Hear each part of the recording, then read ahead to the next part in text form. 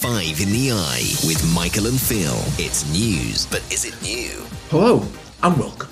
You're listening to Five in the Eye on Corval Radio with me, Michael O'Hara, and this is episode 0329 of Colourful's weekly news review show.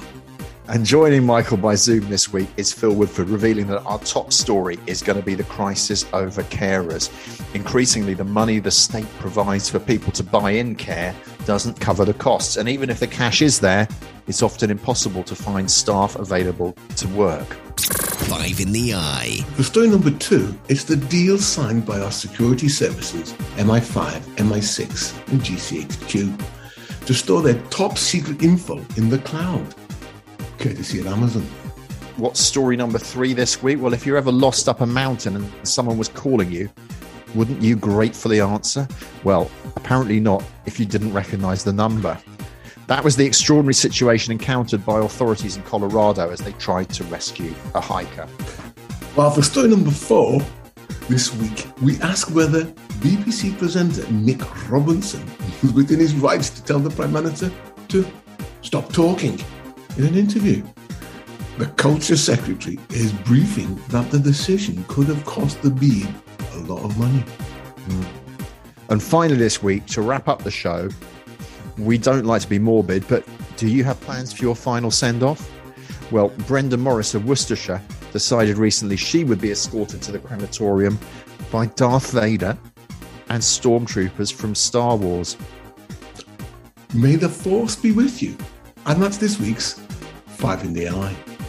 Five in the Eye. Okay, we're going to kick off this week with a story about carers, and it comes from the Guardian newspaper, where they were talking about the fact that there are about 70,000 care users who are employing around 100,000 live-in carers and personal assistants, sometimes referred to as PAs. And they do this through public funds. This is something that I know about because Mrs. W has worked in this particular area in the past. You get something called a direct payment. So rather than being told, here's your care package, here's what care is available to you, you get a pot of money that you're allowed to spend on things like to help you with things like personal care and transport and cleaning. So in principle, this is a very good idea. It puts power into the hands of ordinary people. But the problem is there is a major shortage of supply of people who are going to do this kind of work. So we're talking about EU citizens who have maybe not applied for settled status as they should, or EU citizens who've gone back to their home countries and they're no longer available to work, which makes it much harder to find the people to do the job. There's another issue that comes up, though, which is that the amount of money that people can afford to pay with these direct payments. So this article quotes a lady who lives in Leicestershire. She, with the money she has, she can afford to pay £9.50 an hour up to 11 p.m.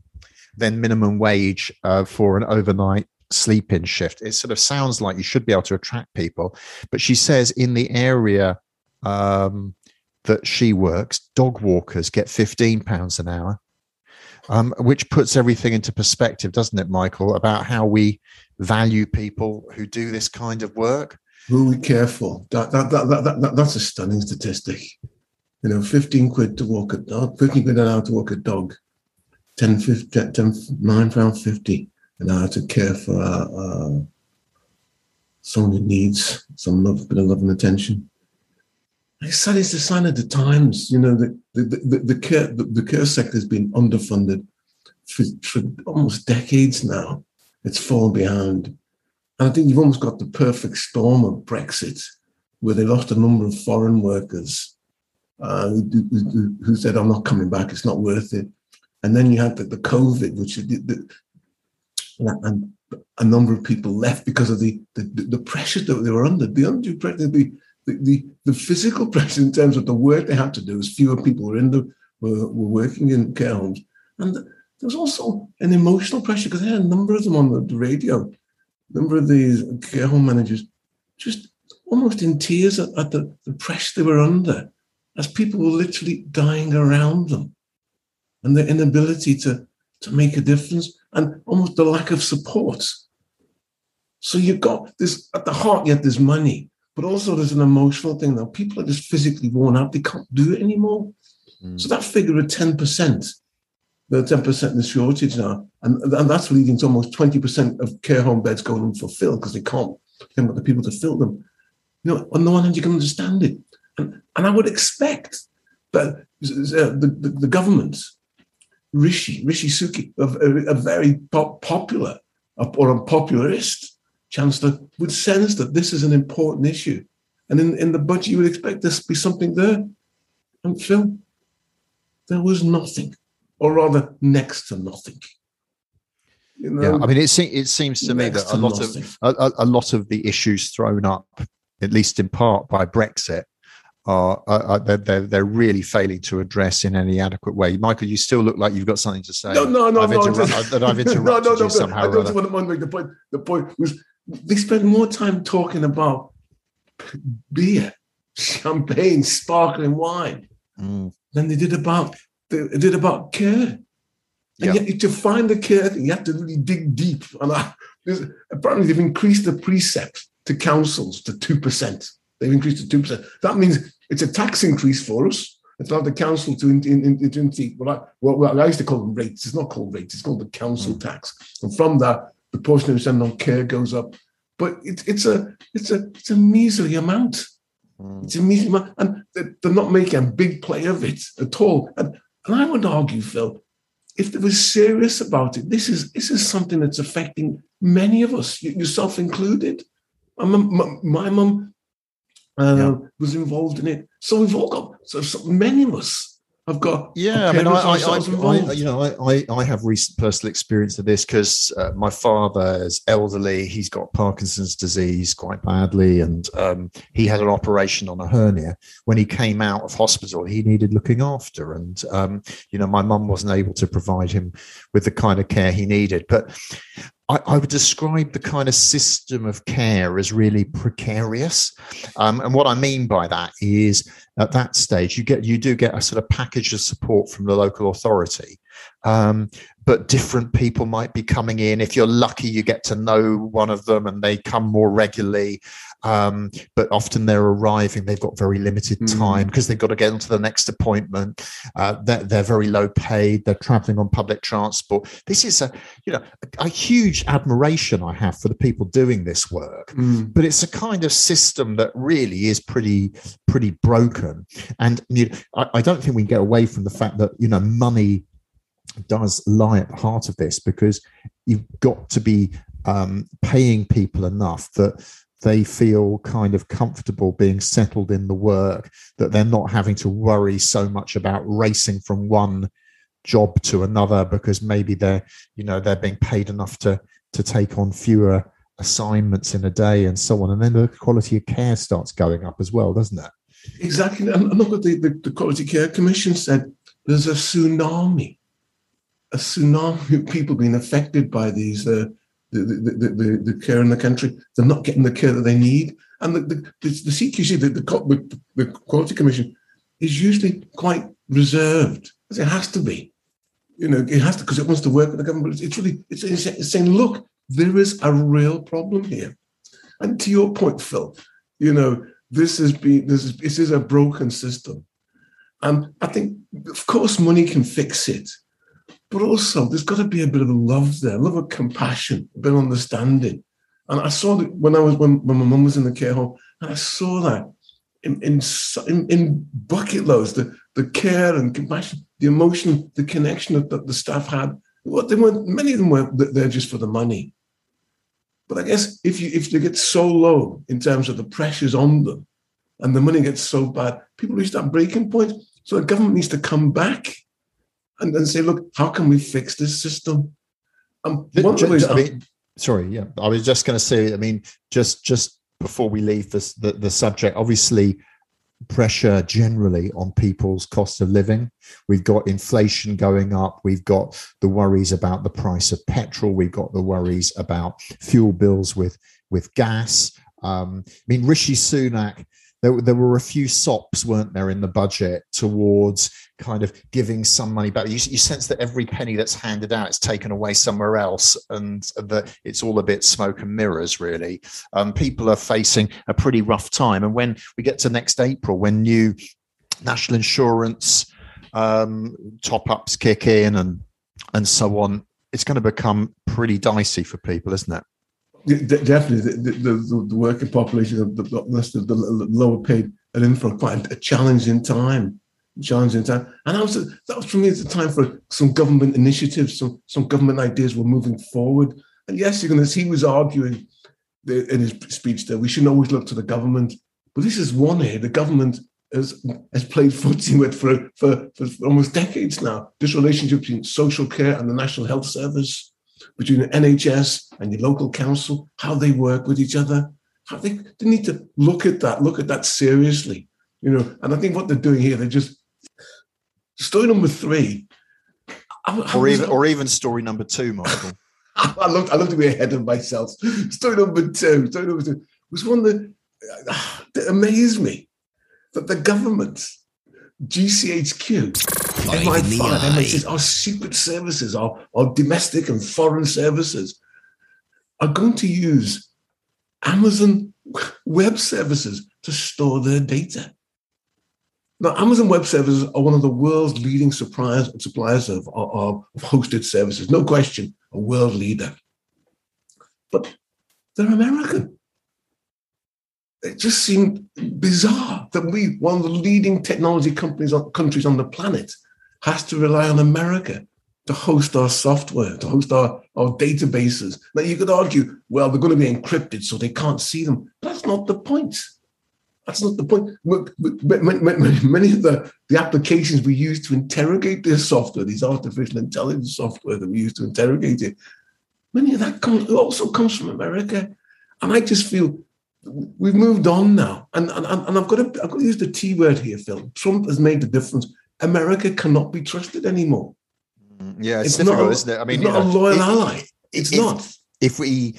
There's a couple of levels of this to me. I mean, the first one is some people might look at this story and think, what, confidential files about security being in the cloud? I mean, full stop. It sounds odd, doesn't it? That it's out there in the ether.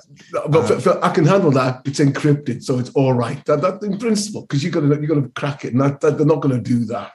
They're not going to do that. I mean, it does rely on all, generally on the internet infrastructure being stable and all the rest of it. And we know that there are plenty of rogue actors, maybe states around the world, that might try to, undermine the security or the stability of the platforms that we use, and they might have all kinds of reasons for doing that. And so I'm a little bit concerned about that aspect of it. Then, as you say, the other element of it is the American aspect, and I do think that, broadly speaking, in the world that we see at the moment, America is still going to be an ally of ours, and I don't think that's fundamentally going to change. But I do think that our relationship with America did change in the Trump era.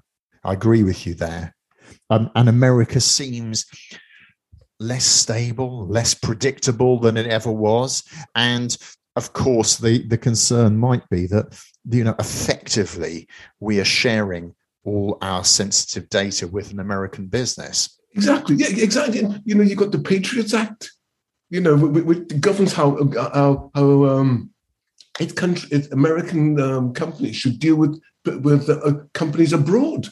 And these are the same people who refused, and Britain was included, to deal with with China, or Huawei, because of the Chinese have similar laws in terms of governing how Chinese companies work abroad. So this is very difficult. Now, I know that many people argue that's irrelevant. China, you can't bring China, and you look at America. America's an ally. You say it's an ally. It's encrypted. So there's an element of mutual trust. But I would argue that America is its own people. It looks after itself first. And I always look at it, it's everyone's, what's the expression? Nations only have interests. And America is an extreme example of that. in terms of looking to it. So I'm reminded of when you had that those WikiLeaks things, and they found out that Merkel's phone was being tapped by the Americans. And apparently Obama had to go and talk to her. But Obama could say, well, they're tapping my phone as well. So you could argue, in some ways, there's a deep state in America. Not a left-wing deep state, as Trump people believe, but a right-wing looking after itself.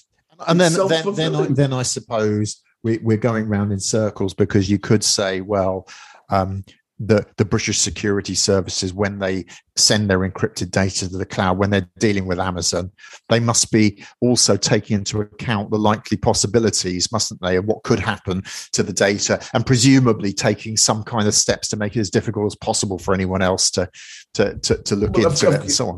Right, of course, it's encrypted, but my concern is the software they use to analyze it.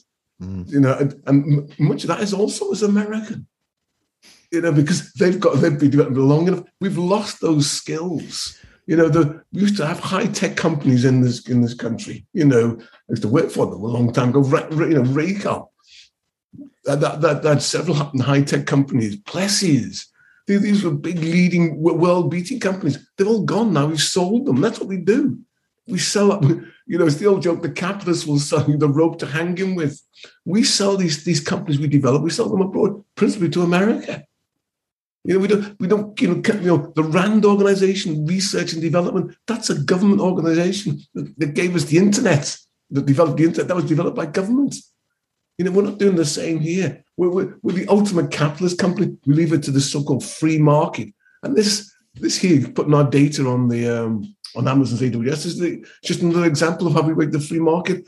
I just feel, I'll finish on this point. I just feel well uncomfortable with it. If the French can have their own network, why can't we? Well, at least all I can say is that your MI5 file has been upgraded, Michael, because up at the moment it's just a few scribbled notes on a desk, and now it's going to go digital.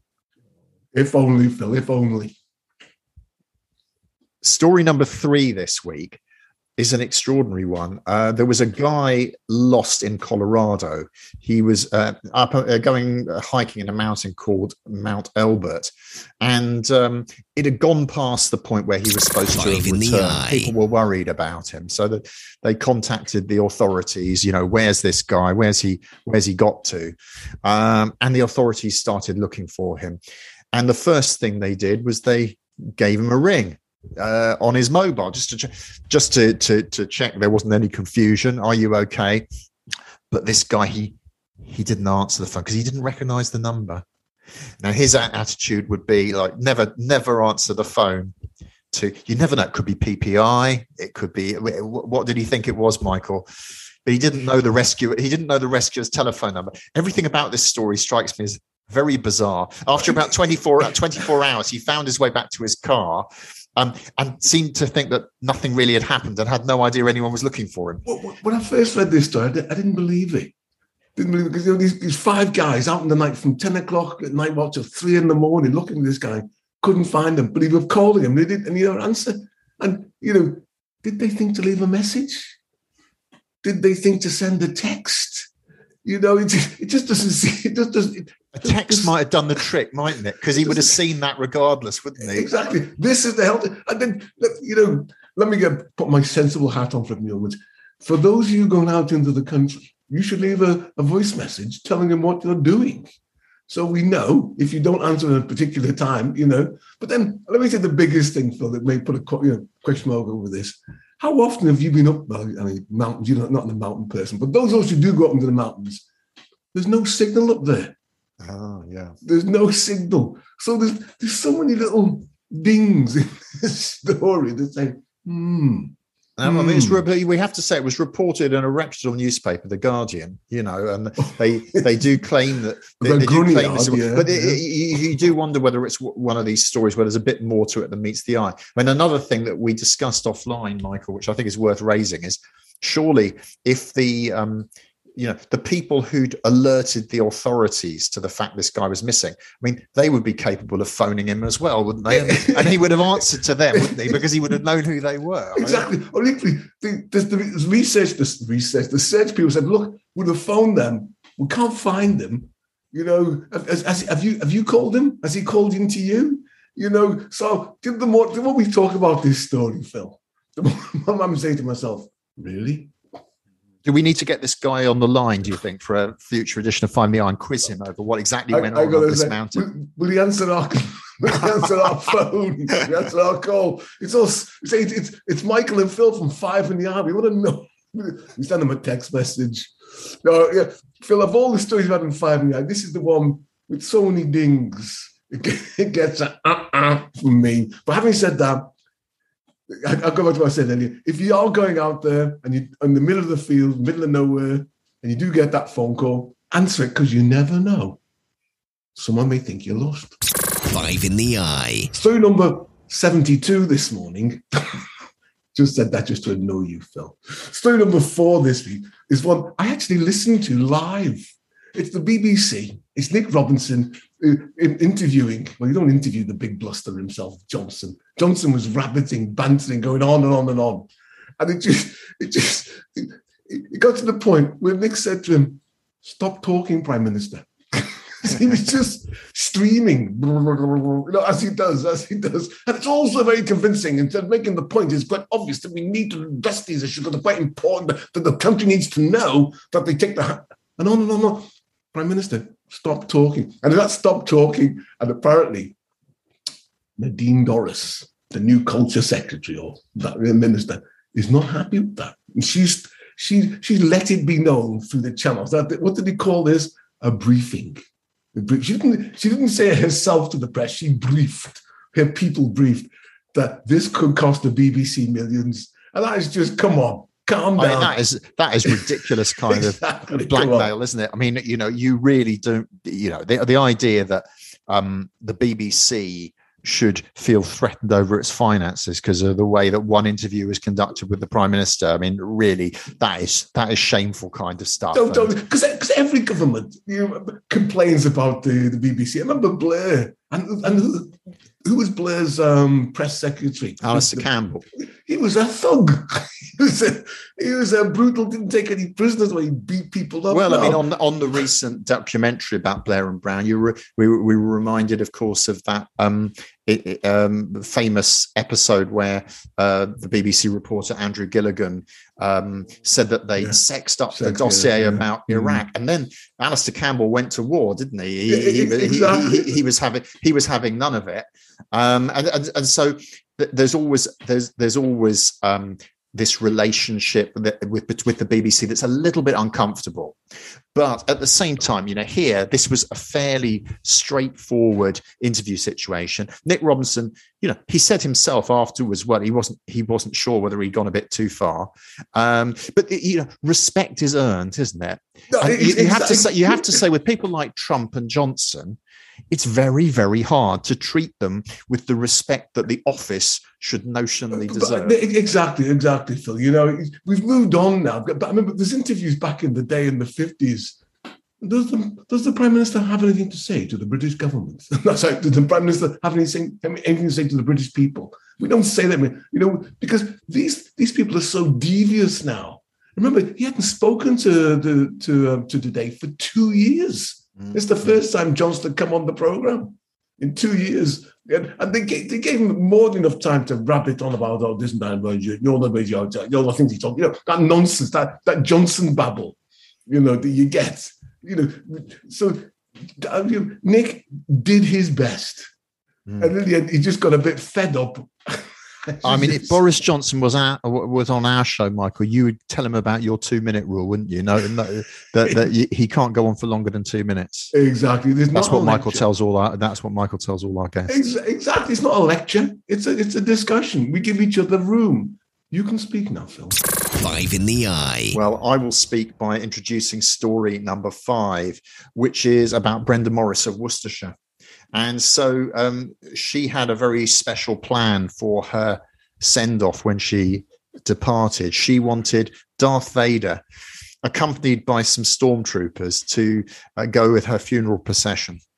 And indeed, that's exactly what happened. If you look on the BBC website, you can see pictures of this. And apparently, eyes were certainly turned as the escort from the Empire, the Star Wars Empire, took her towards her final resting place. And it got us thinking, didn't it, Michael, about, people doing unusual things with their funerals. Now, God forbid, and all the rest of it. And we know that you have at least sort of 25, 30 years still to go, Michael. But have you got anything special or unusual up your sleeve for that final departure? I'll give this a lot of first. Let me be upfront. No flowers. I don't want granddad and dad. None of that nonsense. No nonsense. I just want to be, I did give a lot of thought to film. The only thing I've put in my will, I want to be burned, incriminated, and thrown off the back of the Mersey ferry. That's what they do. Respectfully, they actually you can have it very well organised. They stop, lower down the back, and then they throw you overboard. Well, not delaying the passengers getting to the Birkenhead, surely. No, this is special. You have to hire these things. Oh, okay. I thought you were talking about like a regular passenger trip. No, they take a long detour, and there's a bit of a ceremony when they do it. So come on, now this is definitely, I'm going to be thrown overboard in the Mersey. That's where I come from. Take me young, because that's you can say to boy out of Liverpool, but you can't take Liverpool out the boy. That's nice. Am I talking properly? You know what I mean? Like so that would be my bit. So those people who wanted to walk on my grave. Yeah, they'd be hard pushed unless they were good swimmers. Is what they you're better saying. get swimming now. So that's me, Phil. That's me. Thrown overboard on a Mersey ferry. Oh, okay. Well, I suppose for me it would have to be the Thames, having grown up in London. The Thames. I'm going to say, would you be above Tower Bridge or below Tower Bridge? No, you're probably at Richmond Bridge. Actually. Well, obviously, just as we get down to the non-tidal bit of the Thames, I would say is probably where I would need to be washed away. Just a quiet little ceremony. 5,000. Yeah. I mean, certainly no more than 10 the planet. Certainly no more than 10,000, because it's quite a quiet stretch of the river. We wouldn't want to create too much emotion. I actually saw at Teddington earlier this year when the whale did you remember there was a whale that got beached? That was a sad thing. He reached his final resting place just down on the water there, and you could imagine maybe that could be me in years to come. And I hope again, like I've got a few years left, but there won't be any stormtroopers, I don't think. You don't reckon? Okay, I've got to ask you, Phil. What music will they play as they toss you overboard? Well, what about Sharp Dressed Man by ZZ Top or something like that? Commemorate my sartorial elegance, Michael. What do you think? I still haven't decided yet on mine. This is. I know this is terrible. So time is running out, literally. So I think you can make your mind up quick. I don't know. That sounds terrible. For a man of your age, you should have one ready, good to go. But no. How can I say? I've got some glib expressions. I told him I was ill. That's it. You can't. There's a song called "I Told Him I Was Ill." I don't know. Anyway, Michael, we're talking about, I think, 2050, something like that. You'll be 100 then. Thank you for that, Phil. You tell my doctor that. Five in the Eye. Well, we got to the end of another show, and they haven't buried us yet, Michael. We hope you've enjoyed episode 0329 of Five in the Eye, and we'll join us again next week for another look at the stories that are making the headlines. If you want to keep in touch, in the meantime, our Facebook page is there for you. It's the place to do it. We'll be posting up links there to the stories we're considering for the next episode. Until then, this is me, Michael Ohajuru, saying, if you have been, thanks for listening. And this is Phil Woodford reminding you to keep an eye on the news, as you never know what we'll be discussing on next week's Five in the Eye. Goodbye. Five in the Eye with Michael and Phil. It's news, but is it new?